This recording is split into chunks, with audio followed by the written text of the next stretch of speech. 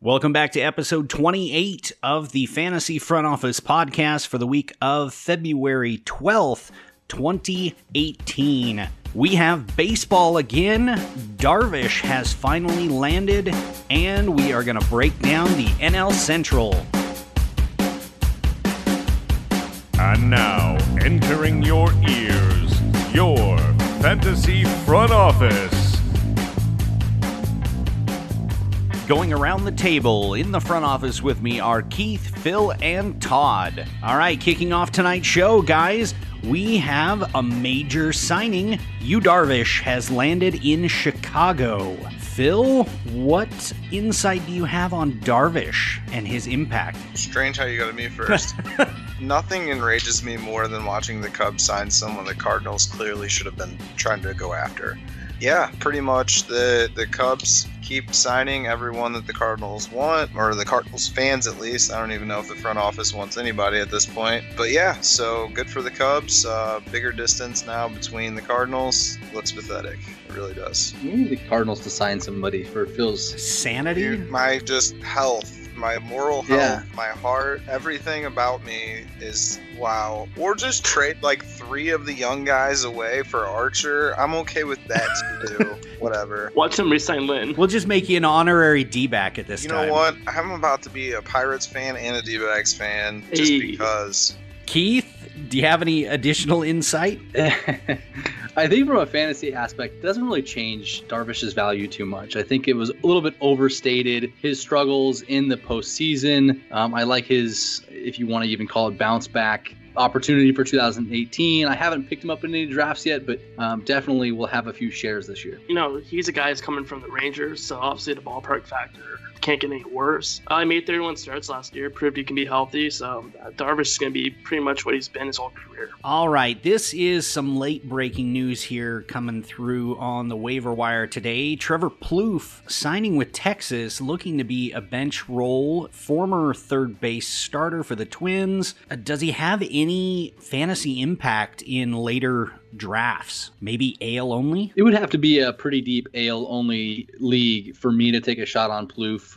He's been really good at times in his career, but I don't think he's going to get nearly enough at bats to bring back any kind of return as far as fantasy value in 2018. I might be putting a claim in for him in the listener league. Better watch out. I don't even know if he's owned. I don't know either. Checks. I doubt it. And we do have some St. Louis Cardinals news here, Phil. Bud Norris. So the Cubs got Darvish, right? Yeah. He's an ace. Uh-huh. And then pretty much. The Cardinals, they got Bud Norris, right? Yeah. He's got like a 4.5 ERA for his career, right? Yeah. Okay. Just wanted to check on that. Just keeping score there. Just wanted to make sure the front office knows about what's going on in Chicago. So do you want to take Bud Norris against Darvish in a board bet? Is that what you're saying? Like you want Norris, I'll take Darvish?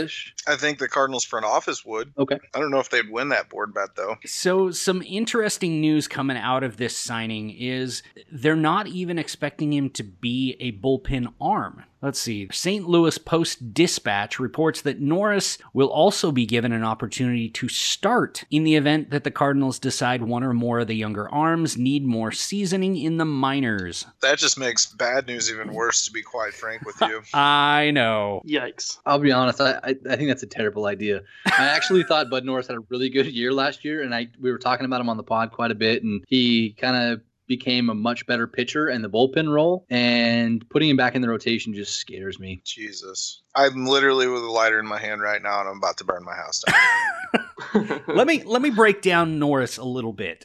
This is coming from MLB Trade Rumors. They did a really good write-up on this, how his season broke down. A lot of his success in the bullpen due to his change in pitch selection. He's abandoned his four-seam fastball, changed that out for a cutter and a sinker, and all up until the second half when he had that knee injury, he was pitching lights out. In 36 innings prior to the All-Star break, he had a 2.23 ERA, backed by a 2.96 FIP, and even a 3.21 xFIP. almost 12 Ks per 9 with a 48% ground ball rate. Once he came back, the injuries didn't help. He gave up back-to-back grand slams in a couple games and instantly just inflated everything on his ERA. So he's somebody to watch if they use him in the bullpen, but we'll definitely get to talking about that here in a little bit. Well, also he's going from Andrelton Simmons at shortstop to Paul DeJong. I'm not really great at defensive metrics, but I'm pretty sure that one is better than the other. Not the Cardinal one. For sure. Well, the good news is Norris has a career 4.9 ERA as a reliever, but a career 4.4 ERA as a starter. So. Oh, well, hey. There you go. There's upside. There you go. Sabermetrics. So you're telling me there's a chance. All right, we're going to dive into NL Central bullpens after the break.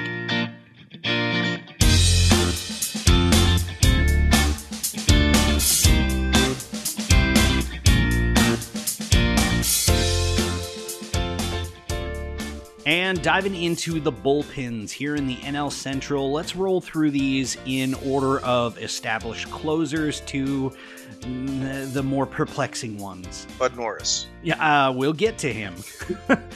Starting off, we're going to head to Milwaukee, where Corey Knebel pretty much has that closer position locked down. What kind of outlook are we looking at with the Brewers this year in that bullpen? Well, I think you pretty much said it right there. I mean, Corey Knebel is just a monster. Probably top 5 overall as far as closers in the game. I don't see too many people out there that are going to get a strikeout rate as high as his, but let's see. Yeah, 14.9 K per 9 last year. Ouch. Yeah. Amazing. And they're throwing Hader out there in the bullpen apparently this year too, so watch out for him because he could have a bump in his strikeout rate too. Yeah, they are looking at Hader as a multi-inning Andrew Miller type this year. And then their setup guy, Jacob Barnes, 10 even K per 9 last year. Had an ERA at 4, but I remember last year he had kind of a rough July, I believe, July or August. So that kind of ballooned the ERA. He had a 2.7 year before, but that was probably going to be their 8th inning guy going into the season. And you can't count out Matt Albers either. He was a free agent signing. Also, Boone Logan is an interesting name to keep on the radar. Keith, any thoughts on the Brewers? Knebel's awesome. Good at baseball. That might be one of the, if you don't have anything nice to say, don't say anything at all. To give ourselves a little bit of credit, we talked about Knebel early on last year as being a top option at closer, and now we're coming into 2018, and I think he's universally probably being drafted as the number 5-ish closer off the board. So, keep listening. Hopefully we'll have some more, insights like that'll help you win your leagues like last year. Some insights and hot takes. Well, let's turn to Cincinnati. Raisel Iglesias, pretty much, he's the man to go with there in Cincinnati.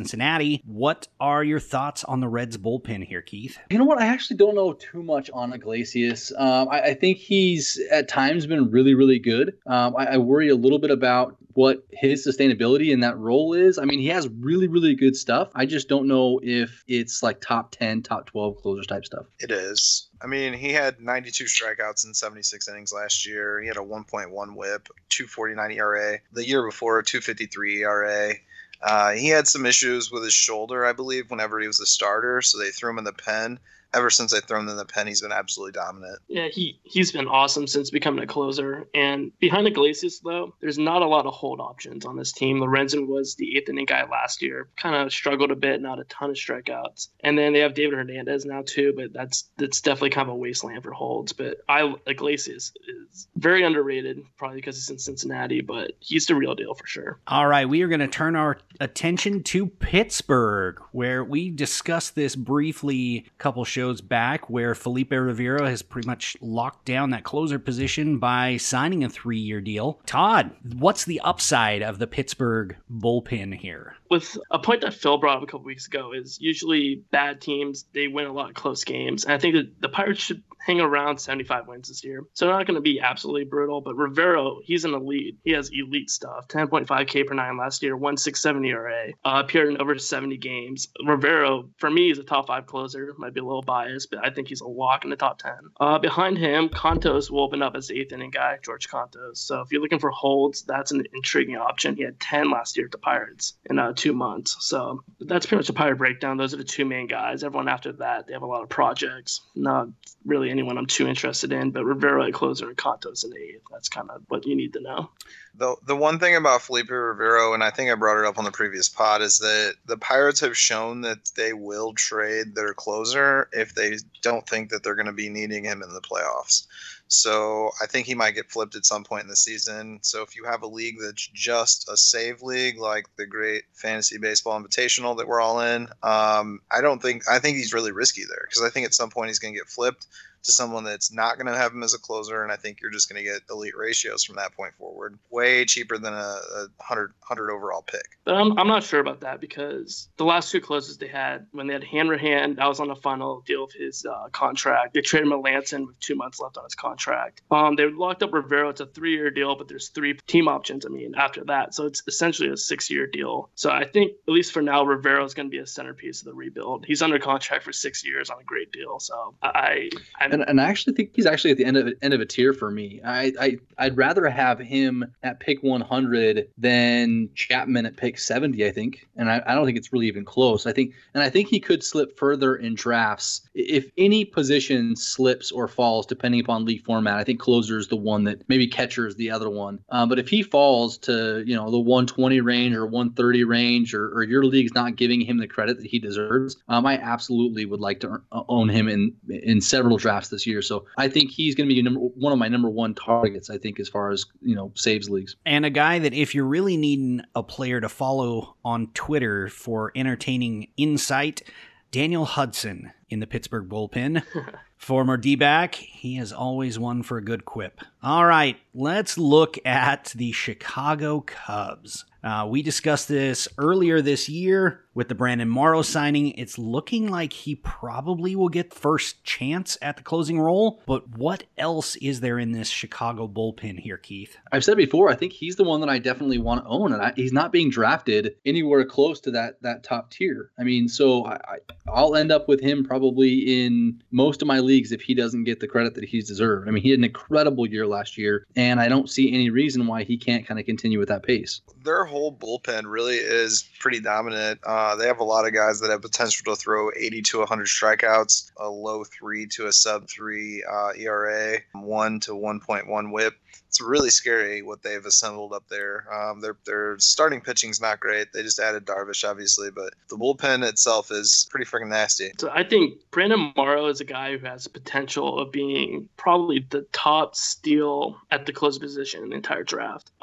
Statistically speaking, he had a better season than Wade Davis last year, obviously out of the 8th inning instead of closing. 1.55 FIB last year, which is insane. He's finally healthy. He was able to pitch an entire season at the Dodgers fully healthy, and that's just been the problem of his career. So there is major health risk, but if he's healthy, he's going to be the closer, and closing for the Cubs, as we saw from Wade Davis, is a pretty solid gig fantasy-wise. What's crazy is that Steve Cishek had pretty much the same year last year as Brandon Morrow, and no one's even talking about him, how he had a 2 ERA and a sub 1 WHIP last year too, and he's proven over the last few years. He's had off years, but when he was with the Cardinals, he had 2 good years in a row. He was an all-star. I think he was really good whenever he was down with the Astros as well. It was the Marlins. So he's a guy that's been around. So I think he could even get a crack at some saves. Well, between him, you've got Justin Wilson, who also has been a strong left-handed relief pitcher. Did some good work there in Detroit last year before the trade. Pedro Strop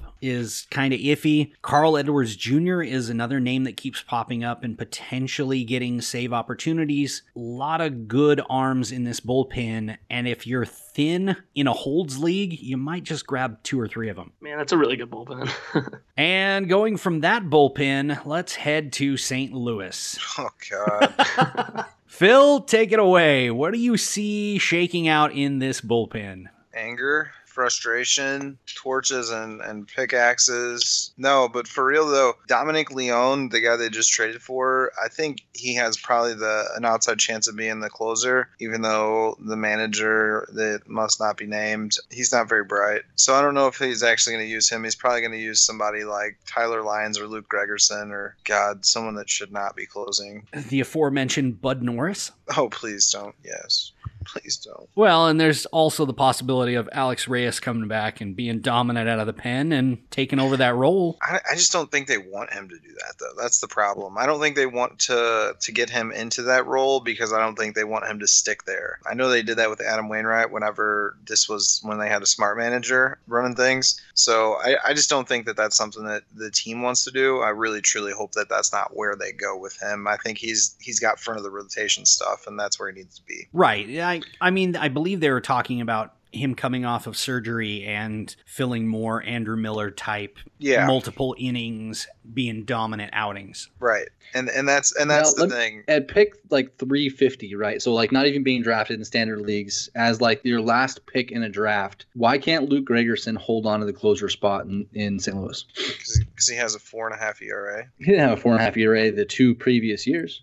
What tells me that he's not going to have one again? He's like 40 years So old. from 2015 to 2016, his FIP was 2.92, walk 2 per 9, and with a strikeout per 9 of 10. Can he not do that again? It's not like because the issue of Gregerson last year was just his home run and fly ball rate, career high by 10%, which is just a massive change. So I mean, if you can get the fly ball rate down, that would be kind of the benefit of Gregerson turnaround. Maybe I'm just really, really pessimistic because it's the Cardinals and they've been pissing me off all year. But I just don't think that Gregerson is somebody that's going to hold on to a closer role, especially with that manager. I don't think that manager can be trusted with anything, to be honest with you. Yeah, without looking too deep into Gregerson, it didn't look like he had any like pitch mix changes, much of a velocity change last year. It's possible it was just kind of a bad stroke of luck, like the Todd was saying, as far as home run per 9. I mean, if 3 or 4 of those don't leave the ballpark and don't score, 2 runs apiece or something like that, it's possible that his ERA is a lot more manageable. Because the home run per 9, I read the wrong one, but it was 1.9 last year. He never had one over 1.78 before that. So it was pretty much a 1.2 ad. And when your walk rate increases by almost 1 walk, per 9 innings, it doesn't help when you're walking that much more. So right. I guess as like the last pick in your draft, if you're playing in an actual saves league, but I'm also the guy that's not afraid to take Fernando Rodney. So I mean, don't take saves. Advice from me probably. All right. After the break, we are going to come back with some overdrafts and some underdrafts.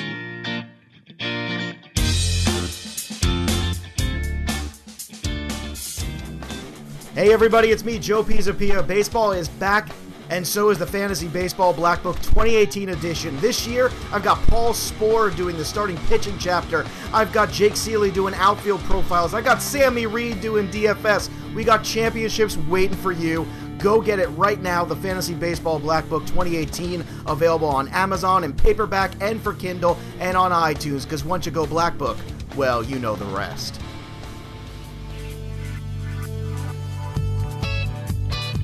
All right, getting back into the show, we've got who in the NL Central is overdrafted on every team. So starting off tonight, we're going to head to the Milwaukee Brewers. Who is getting drafted higher than they should be? Todd, start us off here. It's going to be Ryan Braun, and there's just so many outfielders there, ton of first basemen, even if they do want him to play first. Braun's being taken at 102 overall, according to Fantrax, and he's a guy who played 100 games or 104 games last year, and it's just at 102, there's way too many good outfielder options or first base options if he gains eligibility there. So Braun's my Brewer.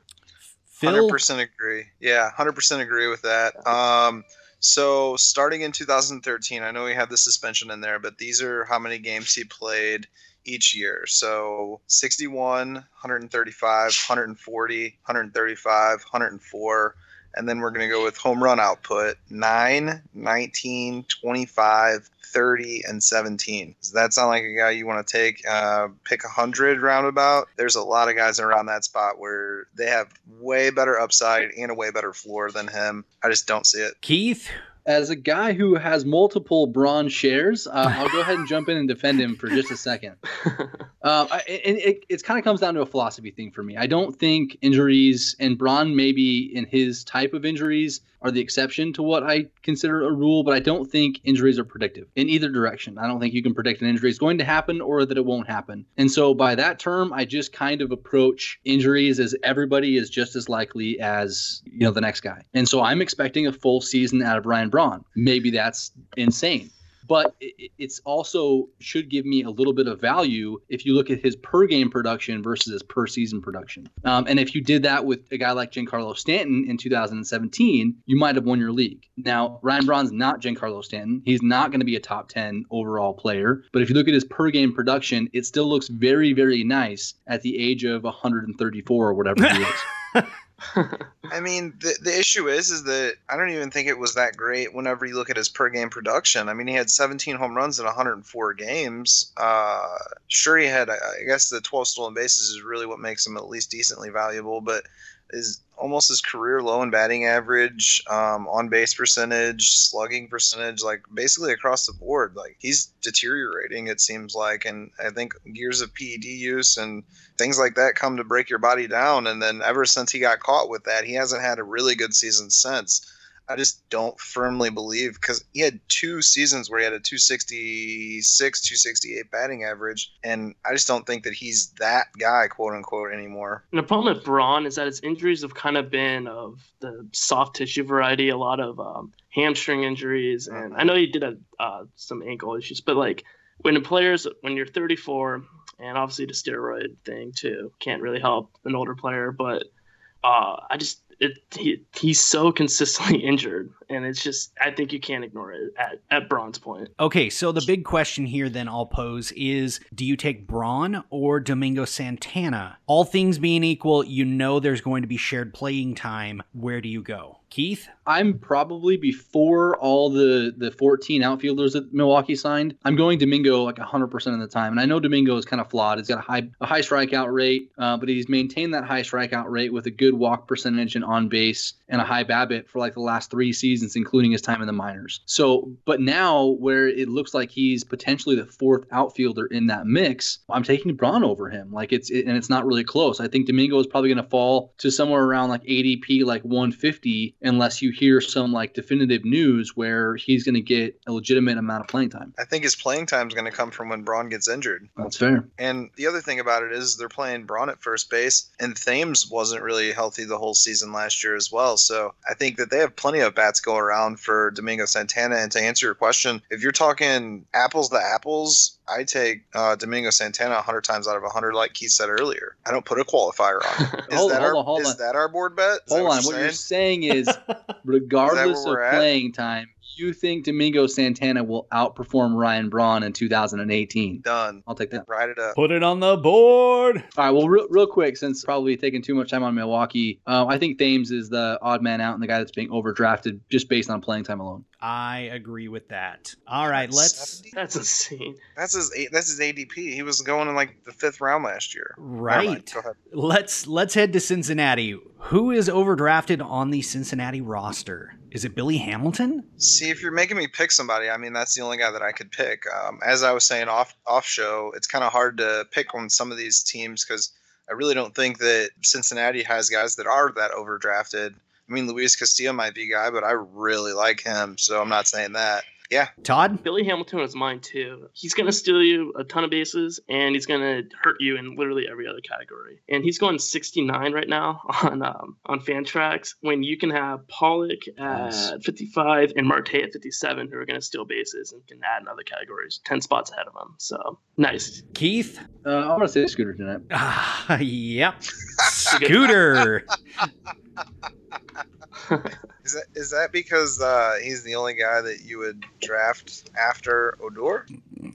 Oh, I definitely take Scooter Gennett over Rougned Odor. Really? No, probably not. But I mean, like, I just don't think I want to. No, I'm not going to do that. But I mean, like, I won't draft Odor this year. And I don't even know how you just roped me into this conversation in NL Central talk. But no, I don't want to draft Odor or Scooter Gennett in 2018. Even at pick like 230 for Gennett.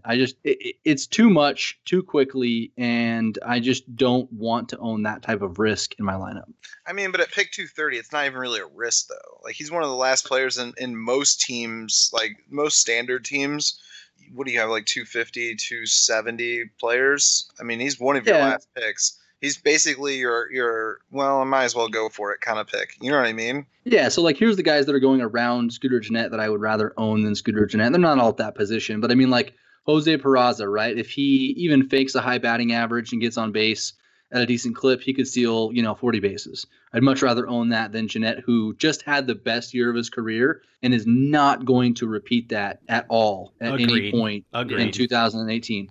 Hey, that's what people said about Morrow. Joey Bats for a while, too, though. Joey Bats came out of nowhere and changed what he was doing. It seems like that's what Scooter Gennett did. I'm not saying that Scooter Gennett's going to, put up 27 home runs again, but he clearly changed something about what he did. And when Batista did that, he was about 30 years old whenever he did it, too. And people said, oh, no, there's no way. So I don't know. Yeah, I mean, I'd rather take Jose Peraza, Andrelton Simmons, Gleyber Torres, even Aaron Hicks over, I think, Scooter Gennett. And they're all going within like 10 or 15 picks. Fair enough. Yeah. Let's head to Pittsburgh. Todd, start us off. Who is overdrafted here? This one's probably the toughest one because Pirates have 4 guys going in the top 200. So. Is that good? Well, they've traded away everybody else. Yeah, they're not a lot of guys to pick from. I think you can make a case that Starling Marte is extremely risky this year. He got busted for steroids. I don't remember exactly, but when he came back, he didn't quite look the same. He had I believe he had 240 coming off the suspension, and he was back for pretty much the entire second half. So he's a guy whose cap is 15 home runs. So you're banking on a high average in stolen bases, which stolen bases was still there, but the average wasn't. So Starling Marte at 56, I believe that's the guy who might be a little overrated. Phil? He's the same guy I picked, but again, I mean, same thing Todd was just saying. It's if you're making me pick somebody, that's the guy I have to pick because I really like the other guy's values. Keith, you have anybody different? Well, it's definitely not Josh Bell. Josh Bell's not being overdrafted this year, unless you're playing in a league with me, and then I'm going to overdraft him. I don't know. I guess it could be Gregory Polanco. I'm not really too intrigued by what he has done to this point. I know he comes in with a lot of name value. What is his greatest contribution going to be as a top 15th round pick? 2020. That's really? the hope. Is that a ceiling though? No, he's 2030, 2035, maybe even 2040. I just don't know if he's had that type of production. Like, and his batting average that's actually bad. His batting average at 252 is borderline going to hurt you instead of be just okay. So, I mean, if I'm going to pick a guy who I think could be 2020 with a terrible batting average, like I'd rather take like a Tim Anderson type or a Michael A. Taylor type and save 100 picks, then like here's what his last 3 years production are if you look at by average. So if you want to be nice and look at it per 162 games, if he played 162 games the last 2 years, he has 17 home runs and 21 steals at max 162 games. So like I think best case scenario, you're getting 2020 with a 256 batting average. Like I just don't see like that's enough. Like I don't know. It's just kind of boring to me. He played through a shoulder injury most of last year is one thing that a lot of people didn't realize. So that's where a lot of his power got sapped. And I really think that he has the upside. Man, I know I talked about Bradley Zimmer a lot, but I think these two guys are really similar. I think they could, like I said, eventually have a season where, what is he, 22, 23 right now? Something like that. I mean, maybe he's 24. But anyways, so he's really young. I think he has the upside of, like I said, maybe a 20, 25 home run year, 35, 40 stolen base year. So yeah, my thing of Polanco. So in 2015, he stole 27 bases. In 2016, he had 22 homers. So you kind of hope he can put together the 2020 potential. Last season, he played the whole year through a shoulder injury. He was constantly nagging a hamstring injury too. I think with Polanco, he can become a consistent 2020 guy in a way of he's going to have really bad months and he's going to have months where he looks like the best hitter in baseball. The comp for me would be a Justin Upton with less power and a little bit more speed. So that's kind of where Justin Upton, Polanco, those are guys that for 1 month, they can just light the world on fire. They look like what their max potential could be. And then for next month, he's in a 1 for 40 slump. So depending on what your opinion is of Justin Upton, that's the peak of Polanco, I would say. I just don't think I'm drinking the Kool-Aid. And actually to plug some articles here for a second, I will be doing a profile on him a week from now. So I'm going to get the chance to really dig into him and find out if, on the surface, if I'm just being biased because he hasn't produced the last 3 years, or if there's something actually, deep in the numbers that sustain that type of a breakout. So, I guess we'll see a little bit more here in the future and see if my opinion changes at all. All right. Well, on that tease, let's dive into the lineup that's probably got the most overdrafted players, the Chicago Cubs. Phil, who do you feel is drafted higher than they should be? I don't think it's any question. Honestly, the one guy that's most overdrafted for the Chicago Cubs, and it's going to piss a lot of people off, is Wilson Contreras. And I don't care, because I don't think he has a track record to sustain it. I pulled up his minor league track record. The guy has a 776 OPS in the minor leagues. He had a total of 39 home runs in 517 games. Sure, he was 19, 20, 21 years old whenever he was playing. Guy's 25 now. I don't think that he just came out of nowhere and started jacking home runs, and maybe he sustains a little bit of it. I just don't think the average and the home runs, and I don't think he's the full package like people are saying. And people are going to call me a Cubs hater, and it's true. I do hate the Cubs, but that's not why I said it. All right, Phil, I have one question for you, okay? Yes. I have one follow-up question. What position does Wilson Contreras play? Ooh, interesting. Well, obviously he plays catcher. What position? Then he's overdrafted. There you go. There you go. All right, fair enough. I thought it was a trick question for a second. I thought we were talking about Kyle Schwarber, because Kyle Schwarber doesn't play a position. Right. He stands in the outfield and then balls go by him. All right, Todd, who's your pick? Contreras was definitely one of mine, but my second one would probably be John Lester. He's going at 103 overall. He's going ahead of Hendricks, Stroman, Godley, Gray, Price, Hill, just to name a few, Bauer. I think with Lester, we're starting to see decline in his career. I think he's a guy who, if you need to win one playoff game, he can rise to the occasion. But over a full season, I'm not super high on Lester. His strikeout and walk rates are actually kind of to his career norm, but just last year just didn't look the same, and you still have to draft him at 102 overall, him being a Cub and all. So John Lester is kind of my overdrafted guy. It's because he's a Cub you hate him. I get it. But for real, though, at least he picked somebody off last year, so he's got that in his back pocket now. Finally held somebody on. Yeah, if you're playing in pickoff leagues, it's got upside now. Just to put this, I guess, in odd perspective here, looking at the NFBC rankings, he's going 119 on average. Earliest was taken pick 81, latest pick 210. Jeez. Oh, wow. I would take him at 210. I might have been in that league where he got picked at 210 because he fell and fell and fell, and I can't remember which league it was in. Might even have been a dynasty league, but I mean, he was that guy that sits at the top of the board and everybody laughs at him like the entire draft, and then finally they take him like 100 picks later. But no, I think it's at the end of a tier for me, and maybe it's a little bit before then, but I'd rather have like a really good starting pitcher, like an ace, best in baseball type starter, as in like the super four that are being drafted, or like two of the next probably like 15 starters. But once you get into that range where he's being drafted, I just don't want a whole lot to do with that group. So it's like Arrieta, Garrett Cole, Jose Barrios, Alex Wood, John Lester, Luis Castillo has creeped up into that group. With as much upside as Castillo has, you're not getting any discount at that price. No, you're not.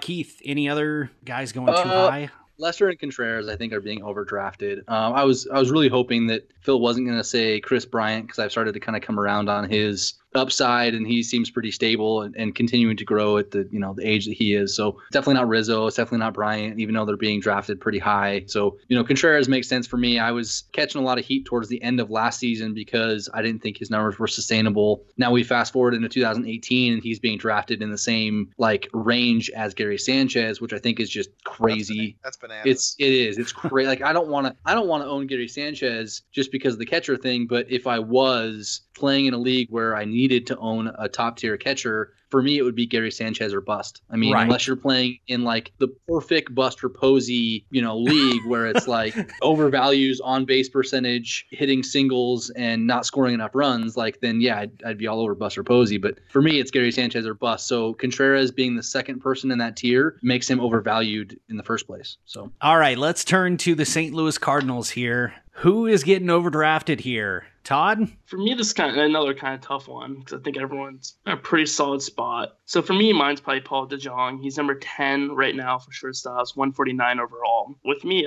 he kind of came out of nowhere last year. There wasn't a huge track record. It was just kind of he benefited from the fly ball revolution a lot. And he's a guy who I could just see fall the wrong way at 10 once the season begins. So the Cardinals are kind of a tough team. There's no one that really pops out, but DeJong is probably the one that I would pick. Keith, who do you have? I really don't have somebody that's being super overdrafted. I agree with Todd as far as DeJong goes. I just short track record, terrible plate skills. It'll be really tough for him to continue. He kind of fell off in the second half. His power that he, produced last year is not real power, I don't think. His exit velocity off the top of my head is not anything that's going to, really get you excited. It's just, so I think it's a little bit smoke and mirrors with him. So I could definitely get behind that. I guess you could say Marcelo Zuna, maybe, just based off of what an incredible year he had last year and probably due for a little bit of regression. But that's not like a hot take or anything like that. I just don't think anybody's really being overdrafted. So if I had to pick one, I'd go with the young with Todd. And Phil, where do you sit? The only obvious choice is Luke Gregerson. Oh my gosh. Valid point.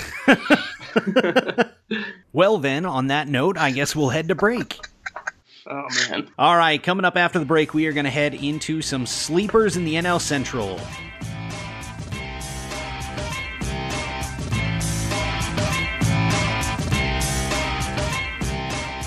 Rotoware.com. Rotoware. Big shout out to the Rotoware company. It's so goddamn comfortable. Can't recommend them enough, man. Yeah. High quality t-shirts. Shout out to Rotoware.com. You see me rocking the shirts on the videos and stuff like that. Where'd you get that? Rotoware. That is courtesy of Rotoware. It's just the highest quality of shirt. Yeah, I really like the baseball designs you got here. The shirt is beautiful. Everybody who I've talked to who has the shirt basically says they can't believe how good the quality is. Yeah, Ken, I've seen you've been getting a lot of love. You said you've been only running for a little over a month. CBS guys are tweeting out shirts. I'm seeing fantasy personalities everywhere digging this guy's shirt. I love the Run DFS shirt. That comes with the baseball cards with all the different shirts on it. Rotoware on Twitter. Check out rotoware.com. Oh my God, is this shirt making love to me right now? Like, what's going on? I love this shirt.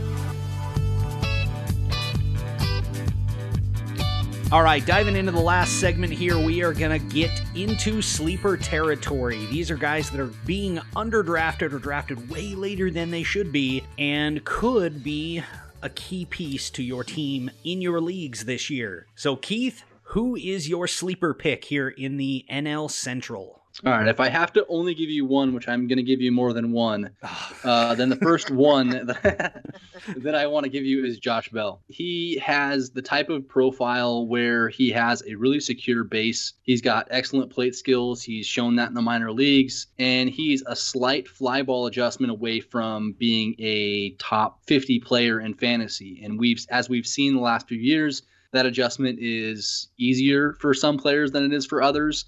But he also has enough contact built in his profile that he could make that type of adjustment, not lose too much batting average, and increase his slug by like 70 points or even 100 points. Like, there's a lot of potential for Josh Bell in the near future. So he's one of them. Can I sneak in a few more there, Jeremy? All right, go for it. All right, I'll go quick. Jonathan VR is another one that's being drafted around pick 200. A year ago, he was a top 10 fantasy asset. Just ask Phil because he drafted him in most of his leagues. So if you can get a bounce back off of him, he's basically Whit Merrifield light in the last 1,000 at-bats for both of those. They have very similar profiles except for VR has more power and he steals more bases. The last one that I'll give you is Jose Martinez. Jose Martinez is like Benintendi of the Red Sox, but he's being drafted 100 or 200 picks later. My biggest concern with him is the playing time. If he locks down that first base position and shares some time in the outfield with St. Louis, I think he has a ton of upside, and I really want to see at least 350 at-bats out of him for this season. Definitely, with him going at pick 300 on average. So, Phil, who's your sleepers? So the quick hit that I got, so for the Reds, Nick Senzel, the guy is going to be a monster. I just wrote about him on the article that I just posted to the podcast website. I compared him to Paul Goldschmidt light, and now take that with a grain of salt because it was, something that I thought of in the moment, and I just think that he can be a type of hitter that Paul Goldschmidt is, which is a guy that with a good batting average, a guy with a good on-base percentage, with a high slugging percentage that gives you some power and some stolen bases at the same time. Do I think that he's going to ever hit 35 home runs? Maybe, maybe not. Do I ever think he's going to steal 25, 30 bases? Maybe, maybe not. I think he's going to be a little bit below them in those tiers, but at the same time, I think that he's a guy that is going to really impact fantasy teams this year. Todd, what do you have for sleeper? So my guy is Chad Cole for the Pittsburgh Pirates. This guy's probably my sleeper of the year. If anyone wants to make board bets with me, do it with Chad Cole, because you'll get his last 3 months of the season last year. July, he had a 3.27 ERA. August, he had a 3.6. And September, October, he had a 3.18 ERA in the second half. His pitch arsenal is exactly like Charlie Morton. He has a sinker and a big heavy curveball. Chad Cole's my guy, 9.1 K per 9 in the second half. I think that's a guy who would be my top sleeper. He's going 112 overall for starting pitchers, 385 overall. So very deep sleeper, but Chad Cole's my guy. All right. The only sleeper I really had was a guy that just never seems to get the draft rapport that he should of late is Jed Jerko. He's a guy who went off for 30 home runs a year ago, high average, high on base percentage. Last year was sitting at 20 home runs, almost a 350 on base percentage, pretty good average, 270 plus. Steal you a handful or so bases, and probably will get eligibility kind of all around the diamond. Somebody to keep on your radar later in the draft. Solid third base option if you don't get one of the heavier hitters in the early going. So that's been our review of the NL Central this week. Keith, where can the people find you? All right, you can find me at fantasy_Keith. Also, Jesse Winker is another really valuable asset in NL Central. And I'll be writing for Fantrax and other sites, so definitely check out my stuff. And follow me on Twitter. If you have any questions, feel free to tweet at me. I love interacting with everybody and hopefully helping you guys win your leagues. Jesse Winker. Phil, where can they find you? I am Phil, and I am at the Baseball Jedi. I just dropped an article on the podcast website, fanfrontofficepodcast.com. ADP values on the draft board as of right now. I'm dropping another one for prospects tonight, hopefully, maybe tomorrow. Looking at getting some other articles out. Todd? You can find me at Goldie Happen. All right, I have been Jeremy. I am at Front Office Jer. As Phil said, you can find the podcast at our home on the web, fanfrontofficepodcast.com. I'll be dropping a catcher's article coming up, the interesting solution to the catcher wasteland. Follow the podcast at Fanfront Office on Twitter, and pitchers and catchers are reporting this week.